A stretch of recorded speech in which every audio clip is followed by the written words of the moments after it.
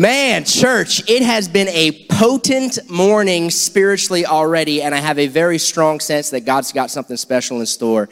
And I'm excited to journey with you and just see what he does. We're in the midst of a series. My name is John, by the way, one of the pastors here. Excited to be with you today. We've been in the midst of a series on the book of Job. How many of you have ever read the book of Job?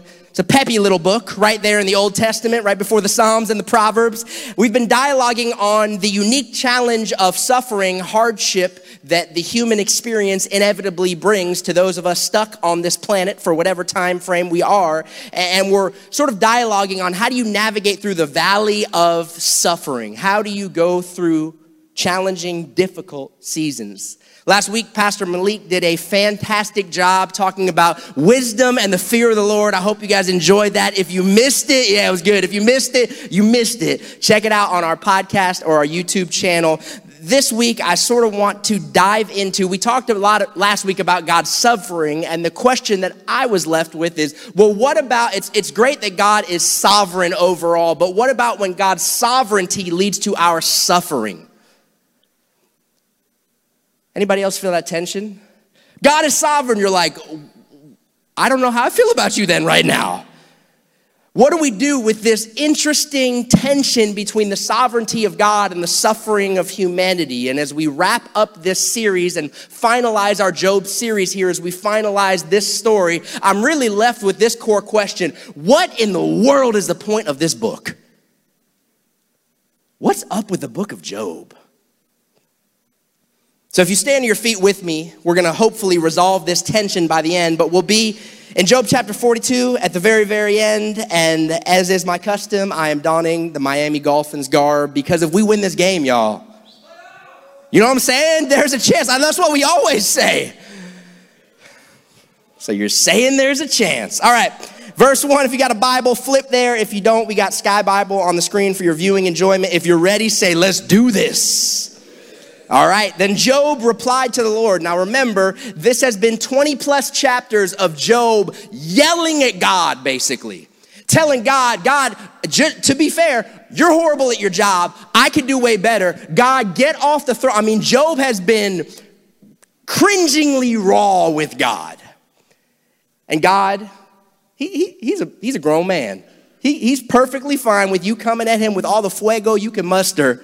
And he responds right back to Job with candor and honesty. And this is Job's response after God responds. It says, then Job replied to the Lord, I know you can do all things. No plans of yours can be thwarted. You asked, God, who is it that obscures my counsel without knowledge? Surely I spoke of things I did not understand. Anybody ever been there with God before? In the midst of it, you're like, God, what the heck are you doing? My God, why have you forsaken me? God, what are you doing? Don't you understand? And then you get to the end and you're like, oh, snap. My bad.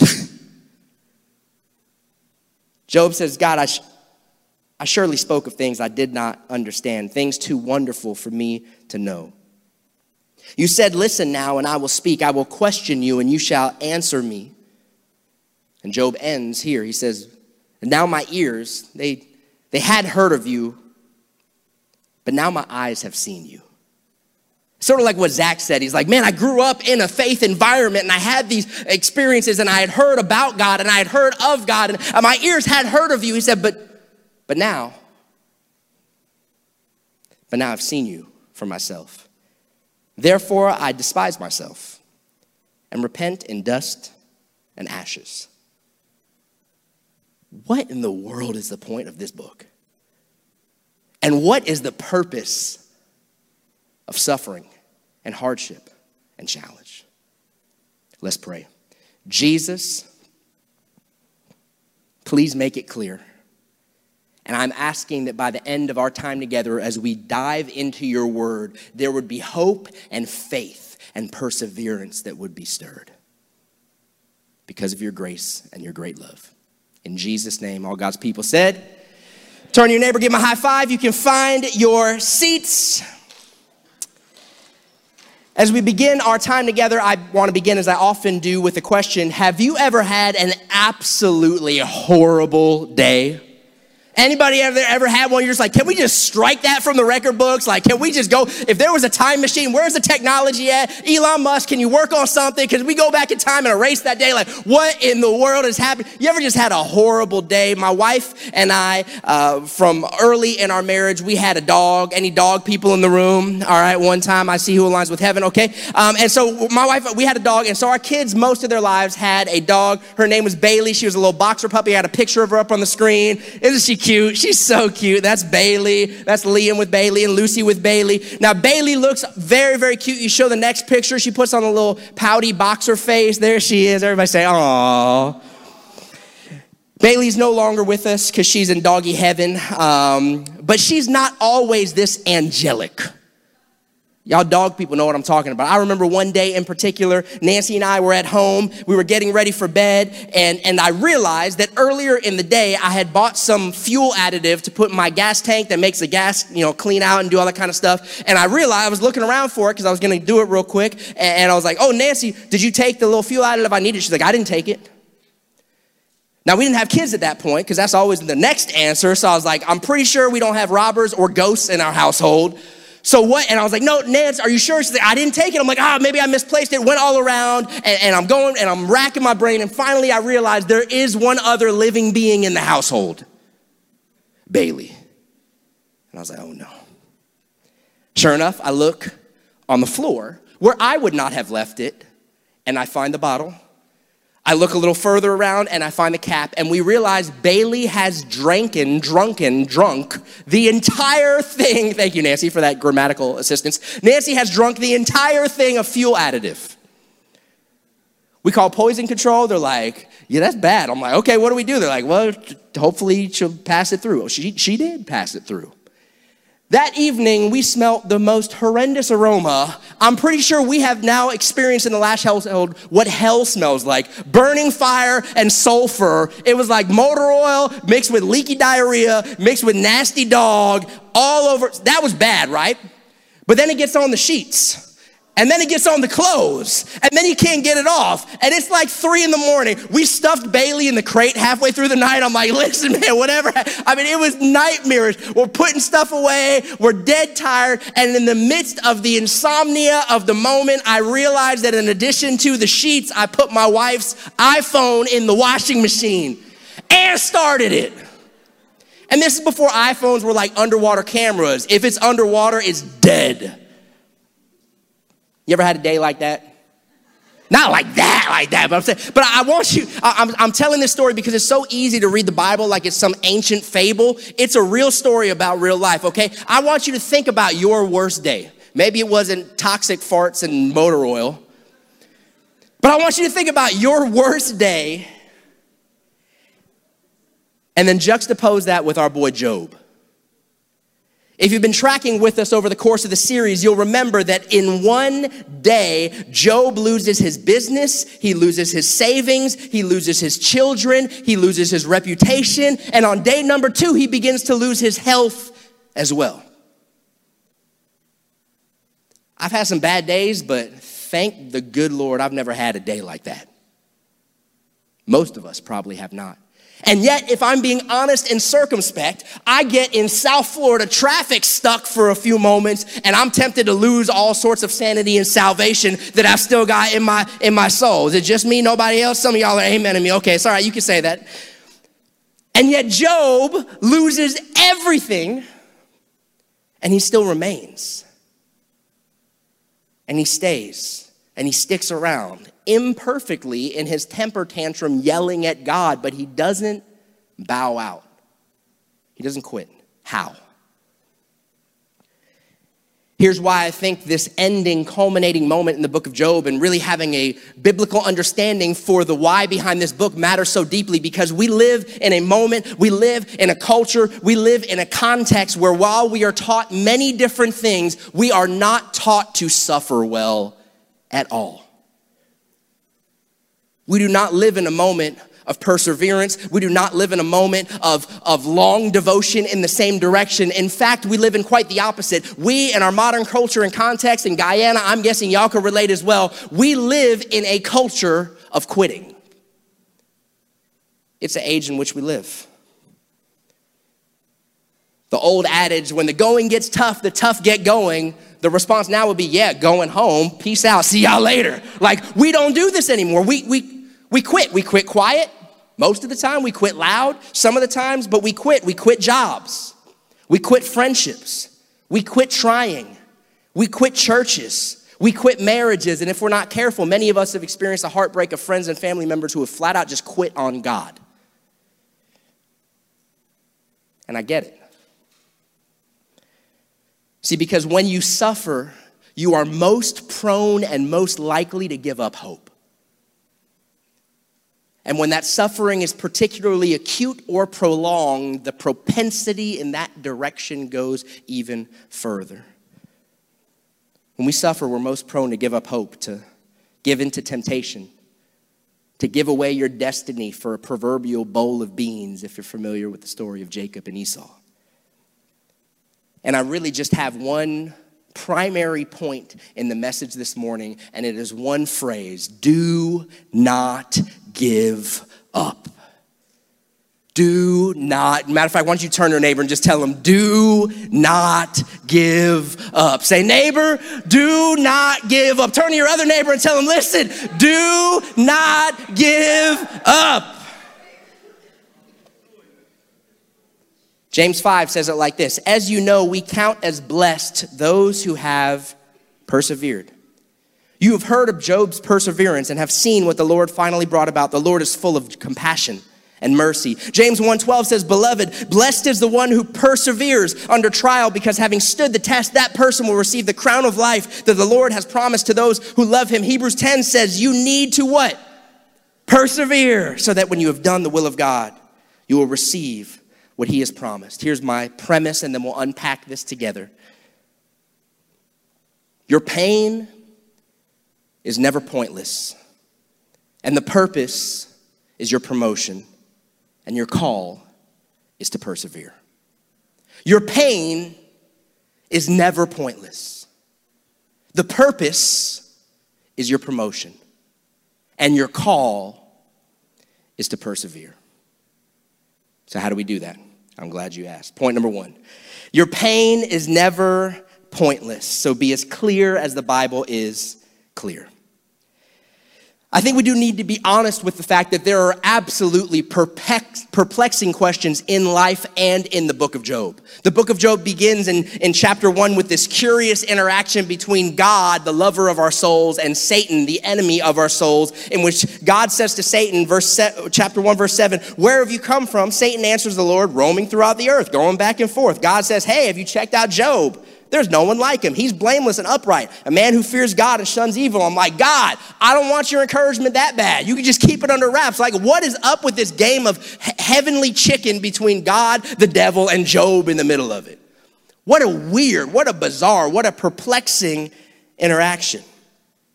And we've mentioned this a few times, but we kind of danced around it. I just want to go head first into it. We've talked about last week God being sovereign, which means he is over everything. So if you're tracking intellectually, you're like, wait a second. So if God is sovereign, that means that God allowed it. And if God allowed it, then doesn't that mean, at least via proxy, that God actually caused it? Like, are we just doing some mental gymnastics, pastor, to get God out of the culpability seat? Because it sure seems like if there's a big old God, then couldn't he have stopped it at any moment? If God allowed it, why don't we just go ahead and be more honest intellectually and say God did it? If God's sovereign and he allowed it, right? This is Job. We could keep it in theory, but let's be more honest about our own lives. If God allowed it and he's sovereign, doesn't that make him responsible? He could have stopped it, right? Think about in our modern context, all of the horrible things that happen with accidents and abuse and illness and tsunamis and tragedies. And if we don't look honestly and circumspectly at that question, it will continue to vex our soul, sometimes to the point where we say, God, I don't really even want to go there anymore. Peace, I'm out. But Job teaches us an important lesson, which is this: there are some things that you do not know now, but you will know then. There are some components and aspects of the story that you do not know now that you will know then. See, Job is unique in that most Bible scholars and commentaries are clear on the fact that Job was one of the earliest books that was penned. Job for sure had limited revelation of God. All Job really had was, I'm here on earth, there's probably something bigger than me, so if something bad's happening, it's either me, and if it's not me, it must be God. Job didn't even have the book of Job.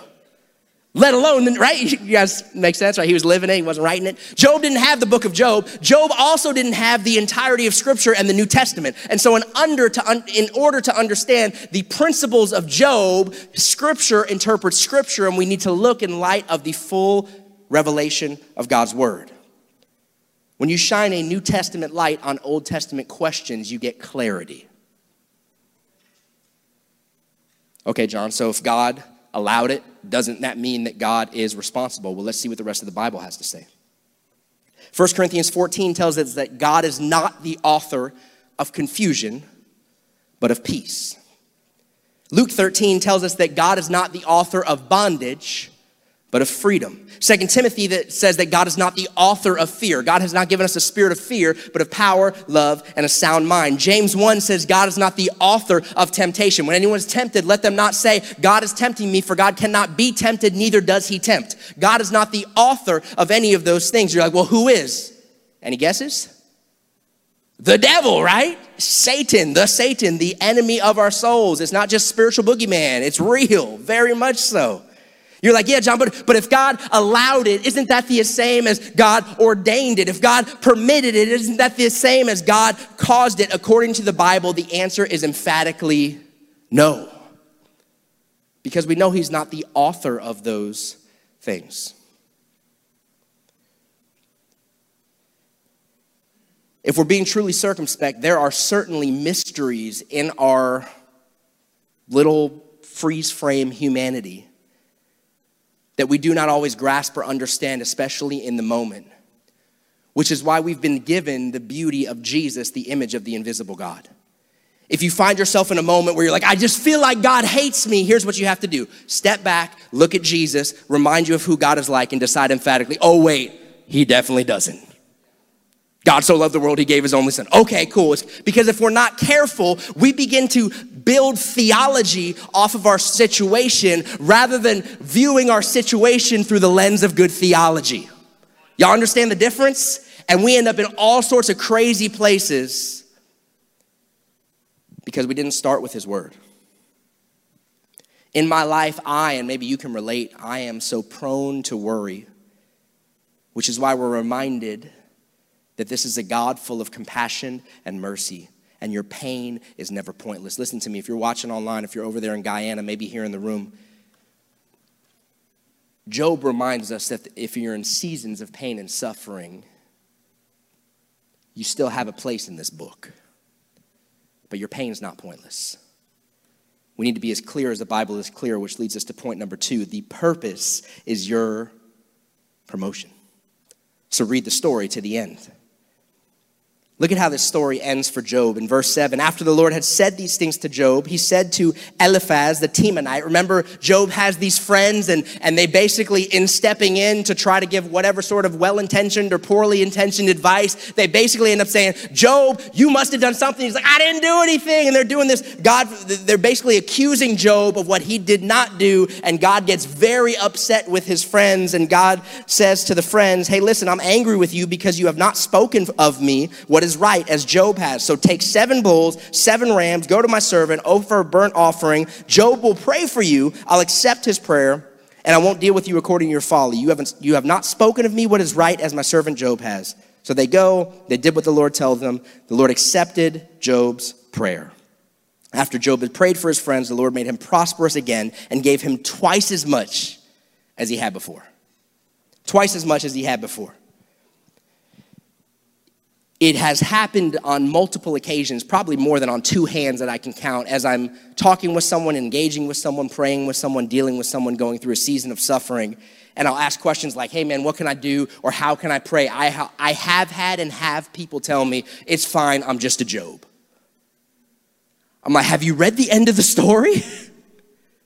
It turns out great for Job. Like, we get in this moment, I'm like, Job's story is not a tragedy in its entirety. Job's story ends very differently than if you were just looking at the middle of it. But when you're suffering, when you're going through hardship, it's easy to forget that hardship can be punishment or it can be preparation. When you're at the gym, it's easy to forget that hardship can be suffering or it can be, well, microscopically tearing your muscle fibers so that they can build back stronger so that you can be in a better place at the end of the day and live a healthy, long life and end up having great, awesome life and family and kids and everything can turn out. It's hard to remember in the moment, right? No suffering seems pleasurable for the moment, but painful. But in the end, it yields a peaceable fruit of righteousness to those who have been trained by it. That's Bible. If you read this to the end, it's a very different story. Psalm 34:19 says, many are the afflictions of the righteous. That's it, right? Is that all it says? Yeah, I know, life has been hard, but many are the afflictions of the righteous. Yeah, life has been, I've been sitting here praying, and it's been 17 years of prayer and fasting, still waiting on my Boaz, but many are the sufferings of the righteous. Yeah, I know, I've been waiting but is that what it says? What does it say? Many are the afflictions of the righteous. Big but in there. Big but. But the Lord delivers them out of them all. Many are the afflictions of the righteous. God's like, listen, in this world you will have suffering, but take heart. I have overcome the world. If we're not careful, we miss the but. I scratched that from the recording or something. Y'all know what I'm saying? You got to get the whole story. The purpose is your promotion, so read the story to the end. For we know that in all things God works it together for those who love him and are called according to his purpose. God has a purpose in the suffering and hardship, and it's not because he wants to put you in spiritual timeout and punish you because he hates you. He loves you. And he loves Job. And the story of Job ends so differently. If you read the story of Job to the end, it's a redemption story. There's healing, and there's mercy, and there's vindication, and there's goodness, and there's compassion, and there's restoration. By the way, from last week, here's why we fear the Lord. Because God, full of sovereignty and power and might, is abounding in mercy and rich in love and full of compassion. And Job, who spent 20 plus chapters yelling at God. You ever have your kids yell at you about something and the whole time you're trying to do something nice for them and they have the most ratchet attitudes you could imagine and you're like, I'm trying to do something nice. Now be honest, how many of you at least got a little tempted to not do the nice thing because you never told them about it in the first place? Let's get real.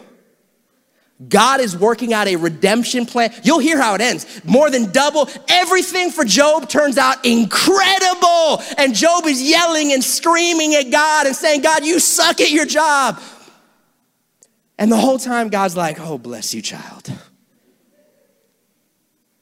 And God ends the story blessing and redeeming and loving and restoring everything to Job, even in the midst of his exceptionally imperfect obedience. It's astounding. By the way, he did not just stop doing that with Job. That is who he is. He is the restorer. He is the redeemer. He is the repairer of broken things. In fact, that's why we're gathered here this morning.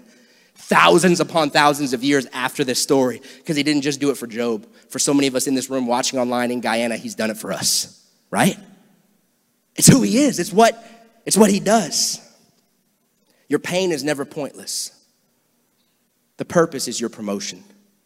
So read the story to the end.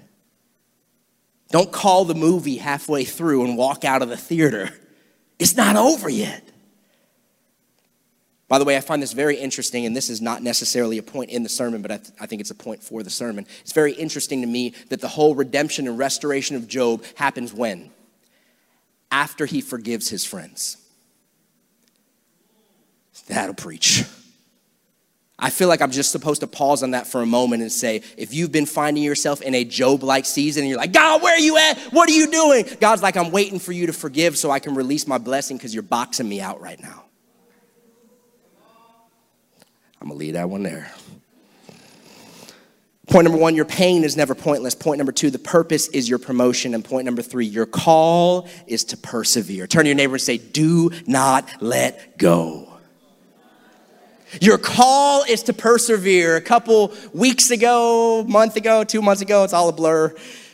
We got to go tubing with our microchurch, boating and tubing, and it was an awesome time. My son, Liam, had never done it before, and Liam seems like a wild child. If you see him around church, he's running around full of energy, but Liam, as a classic firstborn, like myself, is actually quite calculated with his risk-taking. And so we were on the boat, and Liam was excited, but he was nervous, like, I don't know. And eventually he got to go there, and I have a picture of him afterwards. He was all excited. There he is on the left. That's Liam after the tubing thing. He was smiling and happy, but he did not go, almost went, like, there was a lot of false starts while we were on that boat, and he had to let other kids go first. So finally he gets on the tube with me, and he gets on. I'm holding on to him, and I'm holding on the handles, and I said, hey, listen, son, this is about to be a little scary. Right? I said, but it will end awesome as long as you don't let go. For any of you that have tubed before, you know, like the temptation would be, you're sitting there and, you're just in the calm water and you're like, oh, this is nice. And the boat starts a little bit, the line gets taut and you're like, okay, I can deal with this speed. And then boom, then you're going, right? I'm like, son, it's going to freak you out at the beginning, but dad's got it. Dad's got you. Dad's got your hands. It's going to end good, but you can't let go. Why? Because if he were to let go preemptively, he would experience the pain of the water rather than the thrill of the ride. Are y'all tracking with me? Liam lets out screeches of terror as the boat gets going. I'm just, hold on. All I said, hold on. And guess what? Where's the picture up? Put the picture up one more time. And that face is a face of a little boy who trusted his imperfect father and didn't let go. Can I remind you of something? You're on a tube ride called life with a perfect father who has the whole trip mapped out, and it's gonna be amazing. How do you know? Because he only writes one type of story, a redemption story.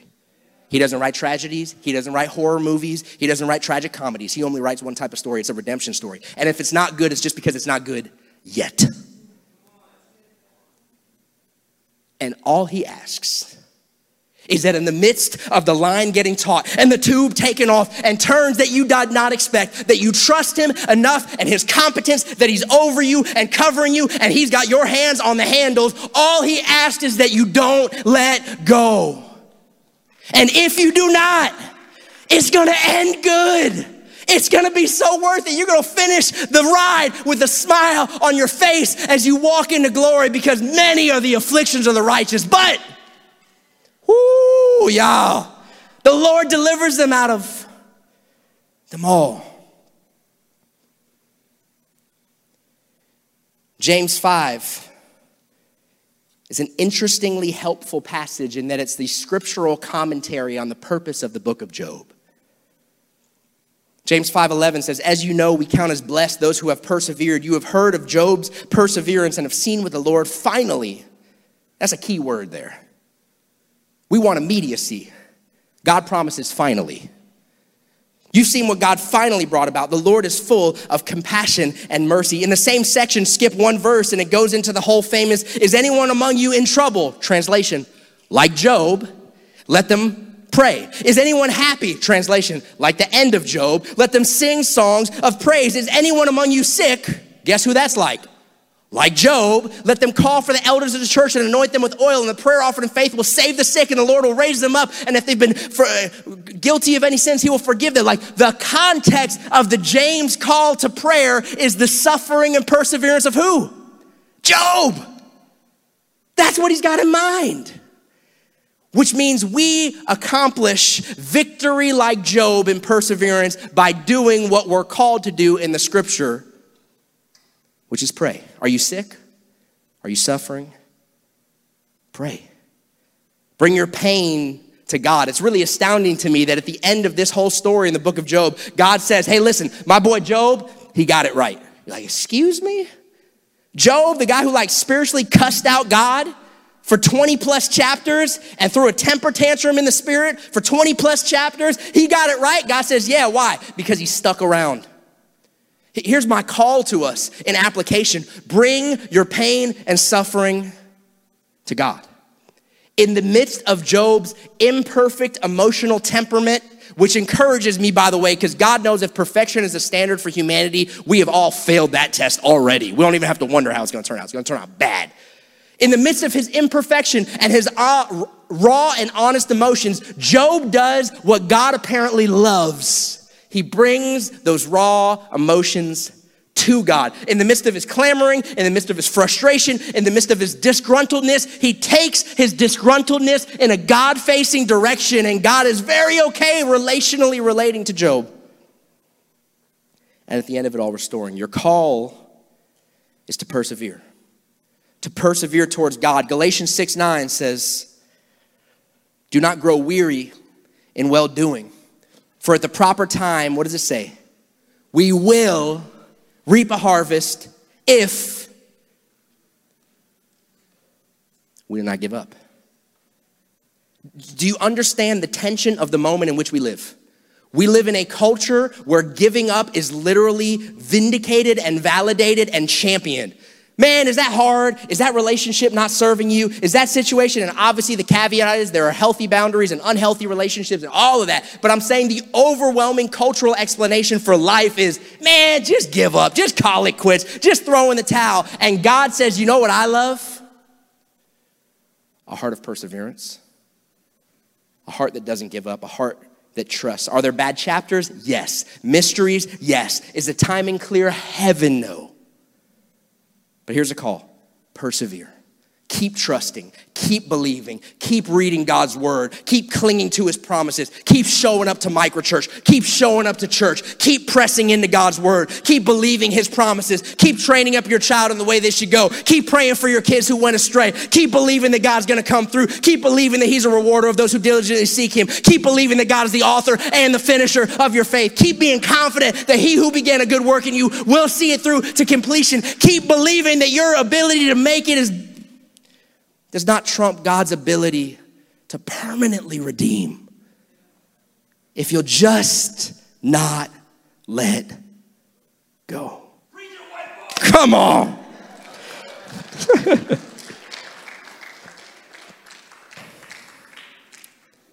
You want to know the point of the book of Job? I feel like the overwhelming majority, I always say, you can say preach it white boy. No one's ever said it, so thank you.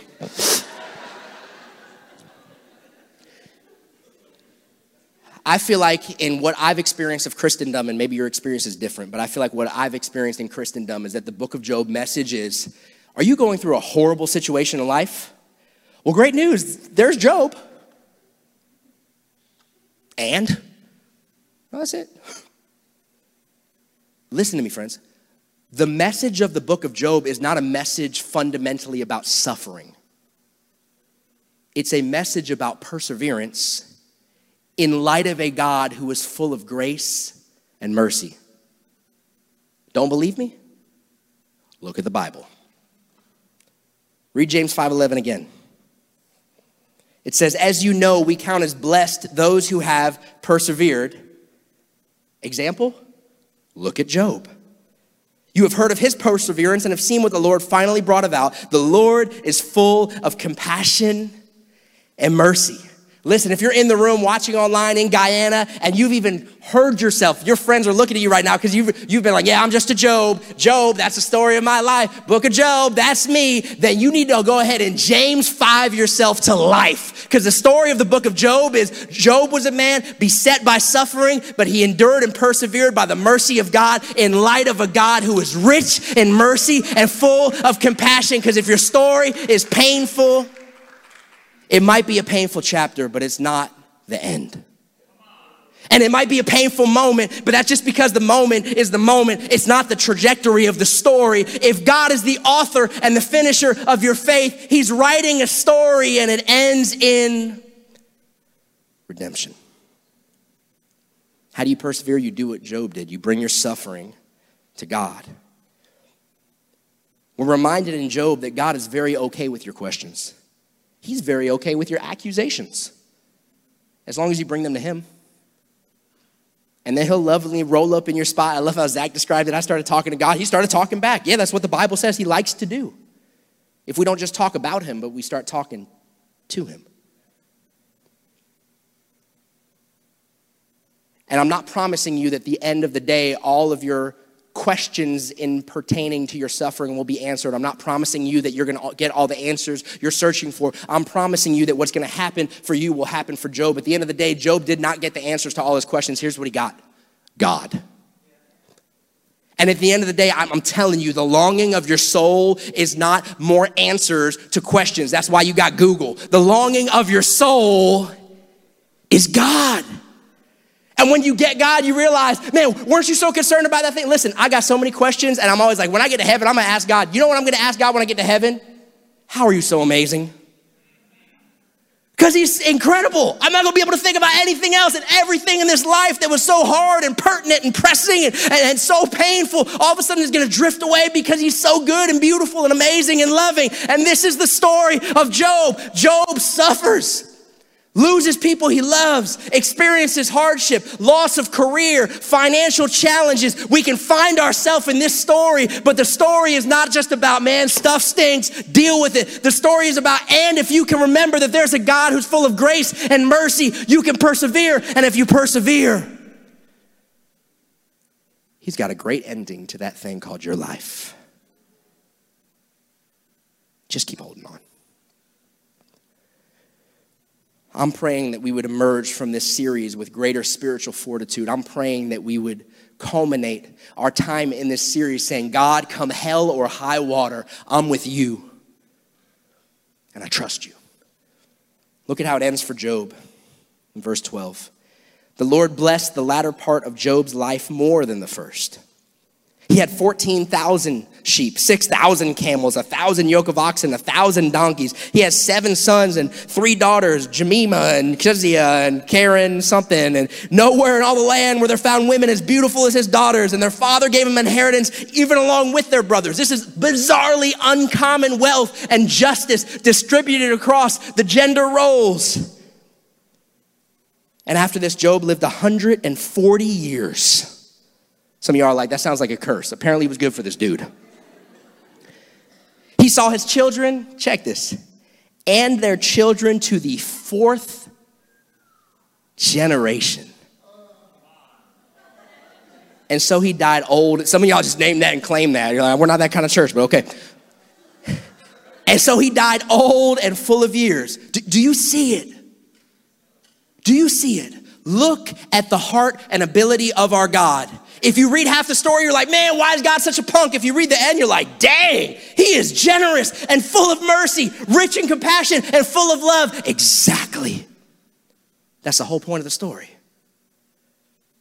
Church, I'm praying that we would persevere. I'm praying that there would be something that wells up within us to say, God, no matter what comes my way, I'm with you and you've got my heart. And if it's difficult, if it's amazing, if it's incredible, or if it's hard, if it's exciting and exhilarating, or if it's terrifying, I'm not letting go because I trust you. And you've got my life and you've got my heart, church. Do not give up. You watch Avengers till the end of the movie, Thanos gets defeated. You watch Remember the Titans to the end of the movie, they win the championship. And you watch the story of Jesus to the end of the movie, he conquers death and resurrects from the grave. We know where this story is. We know where it ends. Don't give up. There might be painful chapters. You might be in a painful chapter right now. And I'm so sorry. And I can relate, man. It has been a rough couple of years. Losing my dad. Leadership in a pandemic. Goodness gracious. And yet I've never seen the righteous forsaken or their children begging for bread. It might be a painful chapter, but the story ends good. See, Job didn't know the whole story. And worship team, you can come up and we're going to close in a second. Job didn't know the whole story. Job didn't even have the book of Job, but we know. Listen how Job, he sort of prophetically bursts out in the midst of his suffering in chapter 19. He says, I know that my Redeemer lives, and that in the end, he will stand on the earth. How did Job know that? I have no idea. But we know what this verse is about. He did not. Job says, I got boils all over my body. Everybody I love is dead. All of my livestock is gone. But I know that my Redeemer lives. And in the end, I don't know, he's going to show up. He's going to come through. I know that I feel forsaken. Many of the afflicted are the righteous, but the Lord, I know God's going to come through. I know he's going to show up. And oh, he did, friends. Job, if he only knew what he was saying, would have been thrilled with joy. Because what happened is this Redeemer came and did indeed stand on the earth, and his name was Jesus, and he came and he took our sorrows and he bore our sufferings, and the punishment that we deserved he put on himself, and by his stripes we are healed. And he is the author and the finisher of our faith, and he is the Redeemer and the restorer, and he is the friend that sticks closer than a brother. And in the midst of our sufferings, with our bad attitudes, great attitudes, or anywhere in between, if we can just bring it to him, he promised he's the friend who sticks closer than a brother. Some of us have friends, and when we hit pits and start complaining, they peace out and quit on us because they don't want to be around negativity. You know what Jesus says? Bring it, big boy, I'm here. I'll take all the negativity you got. Just bring it to me. Your frustration, your pain, your vexation, your hurt, bring it to me. Your bondages, your burdens, Jesus said, come to me. Not all of you superstars, not all of you religious elite, not all of you guys that were getting recruited by every rabbi. Come to me. He said, come to me who? All the weary and heavy burdened. All that have nothing to offer me but their pain and sorrow. Come to me, all weary and heavy burdened. If you came this morning, you're like, man, I don't know what in the world I have to bring to God. Do you have weariness and heavy burdens? Yep, great. Then he wants you on his team. And he said, come to me and I'll give you what? Rest. Because my yoke is easy, my burden is light. Here's the joy of the call to perseverance in Jesus. I'm saying hold on to the one that does all of the work. I'm saying hold on to the one that made all of the promises. I'm saying hold on to the one that loves you so much that before you even cared about him, he gave his life for you. And it's by his grace that we're forgiven. And you can trust him. Church, I'm praying that we would be a resilient people. That we would learn from our brothers and sisters around the world who experience sorrow and suffering much greater than having to wear cloths on our faces or pokes on our arms or all these different things that in America we went crazy about, y'all. And we would say, Jesus, I'm with you no matter what. No matter the suffering, no matter the sorrow. I'm yours and I won't let go. Why don't you bow your heads as we close out in prayer together. Lord, I'm asking that right now you would move in our hearts and that you would call us to faith, that you would stir us to hope-filled perseverance, that you would remind us of your goodness and of your mercy and of your love. Lord, that those of us who feel like we are in a spot like Job 20 through 41, we would be reminded of what you do in Job 42, that we can trust you, that we can surrender, that we can let go of weights and burdens because you love us and you're working, you're more competent than we could ever be at the zenith of our human achievements. Would you stir faith? If you're here this morning and you have quit,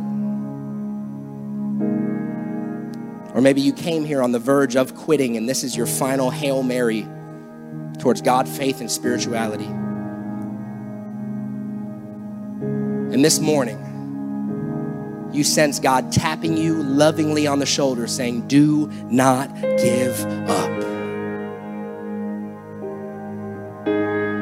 I would encourage you with everything in my being to respond and say, okay, I won't. I'm in. How do you do that? We're going to end our service with some of our prayer partners up here. Come forward for prayer.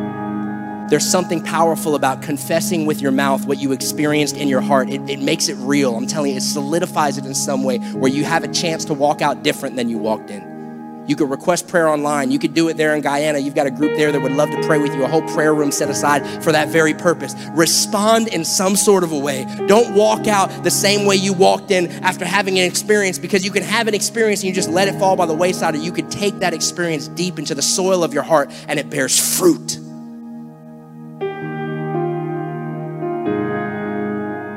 If you sense God calling you, respond. Maybe you're here or watching online, you're not yet a Jesus follower. Maybe at some point you were in God and Jesus and faith and you quit. You quit on the God thing, you quit on the church thing, and you're like, I don't even know why I'm here today. I'll tell you why, because God loves you. And we love you. You haven't met me, I know, but we love you. And there's a family for you to be a part of. And there's a community that wants to support you through your Job-like challenging seasons and celebrate with you as God works it for good. And before you leave this morning, respond. Give God a shot. Don't just walk out. We're like jars with holes in it. We leak. Respond. Let God plug that hole. Seal it up in your heart before you go. Why don't we stand to our feet? I'm going to ask our prayer partners, any of our microchurch leaders or serve team leaders, our prayer partners, to all be up here at the front. We're going to have a bunch of people up here. If you would like to pray with someone for any reason or purpose, we would love to pray with you. And as soon as Zach and Kayla begin to lead us in this final chorus, you're welcome to come forward and let God solidify in your heart the work that He's begun. Let's worship together. You're welcome to come.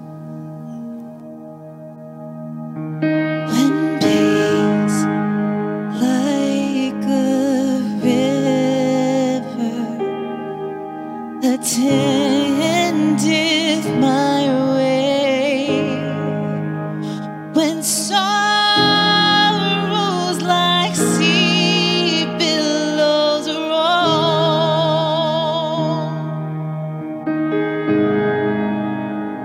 Whatever my lot, thou hast taught me to say, it is well, it is well with my soul. It is well with my soul. It is well, it is well with my soul. It is well with my soul. It is well, it is well with my soul. 'Cause you are good, you're good. Oh, yes, you are good, Lord, you're good. Oh, yes, you are good, Lord, you're good. Oh, yes, you are good, you're good. Oh. Lord, we trust in your goodness. We trust your word. We trust your character. We trust your heart. We lean not on our own understanding. We acknowledge you in our ways, in our current moment and predicament, and confess that no matter how terrifying, gloomy, confusing, or disruptive the moment might seem, you are the author and the finisher of our faith. And you're authoring a redemption story. Lord, we place and firmly replace our lives back in your hand. And we ask you to work. Do exceedingly and abundantly more than we can ask or think or even imagine. Lord, I pray over your people that you would give us grace to endure, grace to persevere. That we would be those who don't just start running well, but we finish well. That we could say, I have fought the good fight. I have finished the race. I have kept the faith.